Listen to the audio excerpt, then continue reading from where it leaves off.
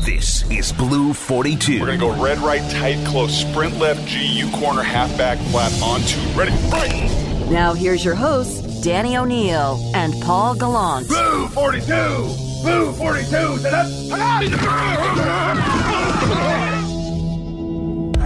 Brock, I'm jonesing for some Shane Waldron offense. I know that it's something I'm likely not going to see in Saturday night's preseason game, but Russell Wilson at yesterday's media availability was asked about whether or not he might play on Saturday. If he wants to play, here's what he had to say. Man, I'm always hoping to play. I don't know what's going to happen. It's the coach's decision, but I'm always ready. I'm always ready to play, and obviously being in front of the 12s is always great. So we'll see what happens. Does Russ want to play? Do you think he'll play on Saturday night? I think Russ wants to play. I don't think he's going to play. If Dwayne Brown's not going to play, Jamarco Jones, we'll see how he goes. I know he got a little work in a couple days ago, did not yesterday. Boy, he is still out, still moving pieces up front. Yeah, I don't think so, Paul. And, I was chatting about this a little bit with Salk, and I was watching Hard Knocks, and I know I'm like a day late on Hard Knocks. But boring. Hard Knocks is boring. Yeah, a little boring. I already quit Hard Knocks again. Did you? You already quit it? Really? The second episode, yeah, I'm out. Did you really? You're out already. Come on. You got a guy with a shoulder injury. No one cares about anything other than the guy with the shoulder injury. Well, here's a little bit of the challenge is, Pete has made this turn, and we talked about this, I believe, on Tuesday. This plant-based turn was in 2018, and now he's making a turn in the preseason. Right, and it's been gradual, but this year it seems full scale, and I do think it is the data folks upstairs. But here's the challenge with that. Look around the league at what's happening all over the league. These teams like the Rams that are not playing their starters, or the Raiders, guess what they're doing? They're scrimmaging against each other. The Broncos and the Vikings, they're scrimmaging against each other. All of these teams are spending some days leading up to the games actually getting quality, good work. And as you watched, Hard Knocks with the Rams and the Cowboys, and the intensity ratchets up, and you're able to, to get some of that, pretty quality, highly competitive work. That is the one area that Pete has said no to. Nope, I don't want anybody in the other program in our house, and we don't do that. That's not the way that we go about our business. Why he never wants to be on Hard Knocks.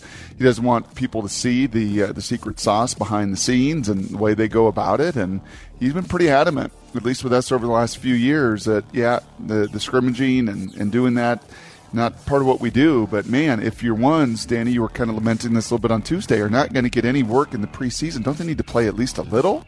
And I think what you're seeing around the league with most everybody else is they're getting that little by scrimmaging other teams before the preseason game. I've always wondered if that was just geography. Like, Seattle's so far away from everybody else. But you're right. Like, Pete's always been pretty closed. Like, he gives you the illusion of being the most open coach with media, and he is. But he doesn't let other teams come in. No. Denver went out and played Minnesota. They flew out on a Tuesday. Scrimmaged Wednesday, Thursday, kind of light day Friday, and played each other on Saturday. So, yeah, you had an opportunity maybe a week ago if you wanted to do that, or I'm sure if they would have invited Vic Fangio and crew and said, hey, you want to come out a couple days early? We got enough room at the VMAC. We got 3 fields. We can make it work. There's some hotels in Bellevue. I'm sure you guys would enjoy coming out. I think he would have done that, but that's not the case. Yeah, it's interesting. I always like it when Pete shows his shows the traits of the paranoid football coach. Yep. Great. He's like all of the, come on in here. Like, Hard Knocks? Heck no. You think we're doing Hard Knocks? You crazy? Yes. Yeah. What good could possibly come of that? Like, Correct. all of the different things. Like, NFL Films gets a lot more information from some other teams than it does from Pete. Like, he's open, but there are limits, and he does not budge on those limits. Now, I wonder the one, I bet you if there was one, and they don't play in the preseason ever because of geography, but I bet you if there was one coach, one team he would do that with, it'd be New England. It's probably true. That's such a strange It's thing. so weird, right? Like, you have the most closed off, I had Chris Peterson on my Sirius show this week, and it was hilarious because he's joined Fox, and you're going to see him on Saturdays, Danny, on Fox Sports, because the big noon kickoff's going to be out on the road. Thrilling, man. Yeah, I'll bet that guy's going to be just a freaking live wire. Well, on television. I'll tell you what. Chris Peterson just going to come out of his shell and be thrilling. I will tell you what, Danny. I had an hour with him. And the smile on his face and the joy that he had. No kidding. I'm not even like, I'll send it to you. You'd be like, who is this guy? And I even said that to him. I said, Chris, I got to be honest with you. I didn't mention you by name, Danny, but you were in my mind. Like, I know a lot of people were like, Chris Peterson, media? What? Really? And he was like, I love football. Sitting around last year and through the pandemic and watching all of it. I mean, I love ball. And he's like, and I didn't realize, he said, my dad was a coach. When I was 6-7 years old, we were in the living room, and he had the 6mm or 10, whatever, the tape, and it's on the living room wall, and I'm sitting there watching it with the other coaches, and here's a trap play, and here's this, and he's like, just being away from it reminded me how much I love ball. So, of course, I said to him, I said, well, if you can do it, maybe Belichick can do it. And he giggled again. He's like, that was my guy. I always marveled at how he could just say yes or no and not answer anything. I loved him. He was my model from that presentation, but his model from this presentation, I think, is going to be very different. Fun to see. I'm excited to see that. Yep. Question 2. Don Nelson Zen-esque approach, maybe. I love Chris Peterson as a coach. Like, I want to be very, very clear about that. I just think he's painfully boring. And I'm not objecting to that style. He's just a boring. So I'm excited to see if he is exciting and engaging. It's not a criticism. I'll tell you what he was, though, Danny, is you say that, you're right. I think he wanted to give the media zippo. But you know what he did do remarkably well? Recruited. Oh, yeah. And you know what you're not doing right now? Recruiting. You're getting kids decommitting all over the place. Seriously. Did you know that that's the question? Did you know that is question 2? No. Washington has lost a 4th recruit from its 2022 football recruiting class. Ben Roberts, defensive lineman out of Utah. It's a 4th dude. They didn't have any of it left after Chris Peterson. Should I be worried? Yes. Yeah, and that is where, Danny, like, that's the paradox that was Chris Peterson, right? Boring with the media, gave you nothing, didn't even like to meet with the production crew. Seriously. Imagine himself, and he said it the other day, point blank, like, yeah, Belichick was my model. I always marveled at how that guy could say absolutely nothing, and that was the way he wanted to handle his media. That was not the way he recruited. He was warm. He was engaging. He was trustworthy. Trustworthy. And that is why kids committed to him and committed early to him and stayed with him and did not decommit. And I am not saying Jimmy Lake is not trustworthy. Jimmy Lake is a now second-year head coach who had, 4 games a year ago? I mean, he is a newbie in this realm that's got to show himself. And I was reading somewhere, and I agree with this. It is all going to be about results. The production-wise, his seat obviously is not hot. Year 2, he's building. He's doing all of that. But, as far as recruiting goes, you got to win. It's the only way you're going to turn this decommitment faucet off is to go out there and show the product. Something you couldn't really do the year before because it was such a tiny, small sample size. But now you got to get people back in Husky Stadium. You got to get it rocking. If they win at Michigan, guess what? Some of those kids on the fence, or maybe even those that decommitted, were like, yeah, you know what? Okay, now I see it. Because all I'm hearing about right now is words. Peterson, I saw it. I had decades of evidence to it, Danny. And so he's going to have to win, and it's going to be paramount for recruiting, salvage this class to get some big W's on the board. Question number 3. Saw a list put together, Brock, by Peter Schrager. I don't know quite how. Oh, I saw that list too. Yeah. And we're like on the same page today. It's Seriously? Amazing. Yeah. I'm feeling you guys on this Thursday morning. Must be game week. Home opener. Game week. Let's go. I like Danny making the Vulcan mind meld reference. LJ there. Collier breakout year. What?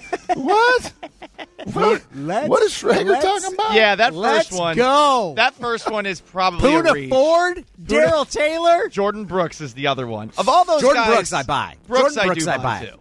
How about you, Brock? Though of those 4, let's take Brooks out of the equation. Between Taylor, Ford, and I guess LJ Collier, Who's going to be a Seahawks defensive star? Well, Jordan's going to have the most opportunity, right? Especially if the big walruses cover people up and let him run sideline to sideline, which is, going to be their duty. And it's going to be fun, too. We didn't get to a ton of X's and O's and some of the different fronts and things that you're going to see a little bit. I think you're going to see more mix this season from the Seahawks with some of their fronts and being able to get Poona Ford, not taking on double teams all the time, but actually get him on the edges or get him one-on-one situations. And Cliff Averill was talking about this a couple weeks ago as he was really highlighting the D-line and loved the depth of that room. And he pointed to Poona as a guy that he trained this offseason. And he said, man, I think he is poised, especially if he gets one-on-one opportunities, to be a difference maker, to be a Brandon Mebane, get you 5 or 6 sacks and be disruptive and be in the backfield. So of those, Jordan will have the most production, but my comfort level would probably fall to Poona, number 2. Got a little bit of money, has had some production in this league, has flashed at times some explosiveness, and I think with some of the different blitzes, some of the different fronts, some of the different scheme coming your way, I think that 5'11 nose guard out of South Carolina has got an opportunity to do some damage. I agree with you on that assessment. I think those are going to be the 2 most productive of those 4. Here's the problem. Neither of those guys plays defensive end. And the 2 guys that are not going to make that leap, I don't think, do. And that's the value position. Yeah. Darrell Taylor, second-round pick, and L.J. Collier, first-round pick. And Yep. I don't think either of them is going to be that edge rusher. So I think Poona Ford is a really solid and going to be a really good, important pro for them. But that's a defensive tackle is not nearly as important as a pass rusher off the edge. And that is where, I think Pete would say to you, well, hold on a second. That's where Dunlap and Mayowa come into play. That Darrell will find his foot in. We'll find a role for him. We'll see exactly how that's going to look. Is he going to be maybe a little bit more strong side linebacker guy in base, which, as I said to you guys the other day, I thought showed up, setting an edge a little bit, albeit against Vegas's backups. But hey, by the way, did Vegas do any role playing before the game? Role play? Role play?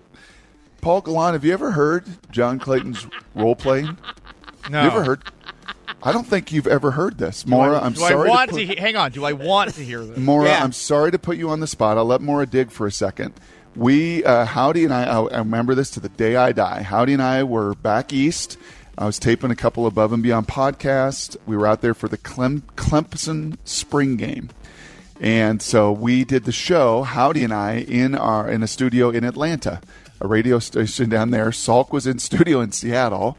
We had Clayton on in the morning drive, and the Vegas Golden Knights were in their playoff push. And they were doing their role playing before the game with all their actors in the arena. Did I give Maura enough time? Yes, I've got it. Here you go. Yeah, if you haven't heard this yet, this is the thing that makes Graz laugh the hardest. Like, I've seen him, every time he's heard it, turn completely red and he can't breathe. Oh, he's wow. laughing so hard. Here you go, Paul. Mr. Professor Clayton, if you were going to... How you and Ron getting along? We're getting along really well, actually. It's been an interesting process. But if you were going to be a part of a live-action role-playing group, what weapon do you think that you would be using? A role play group? What would John, we're gonna let you go. John, you gotta go. Go get some water. That's enough. You have to stop. Go get some water. That's enough. That's enough, John. We'll hear from you at 10 o'clock. Oh my God. I hope somebody make sure John's okay. Kyle, please check on John. And that's why I'm a terrible human being, because all I can remember. Lozenges are great. I honestly thought the next sound we were going to hear was the thump of his head on the table, that he was going to lose consciousness. He was going to fight through his role play, and he was going to just fight to the very end.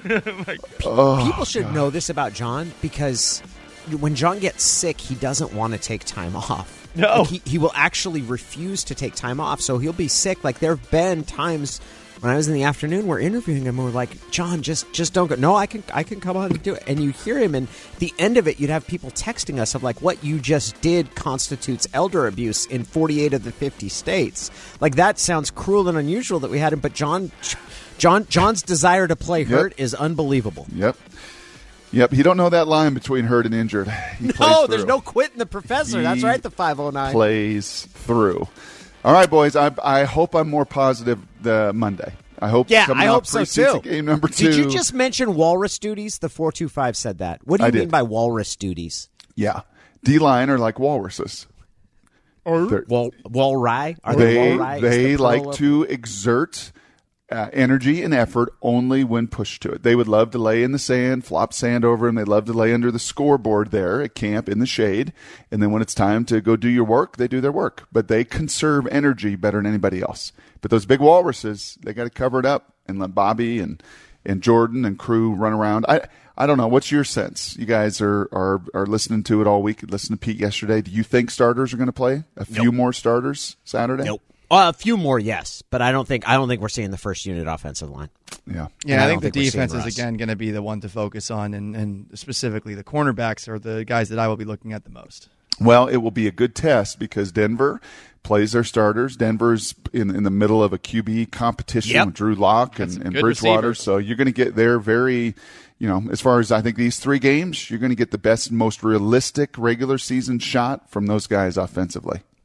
He is Brock Huard. We will talk to him next week. Thanks so much, Brock. You got it, boys. See ya.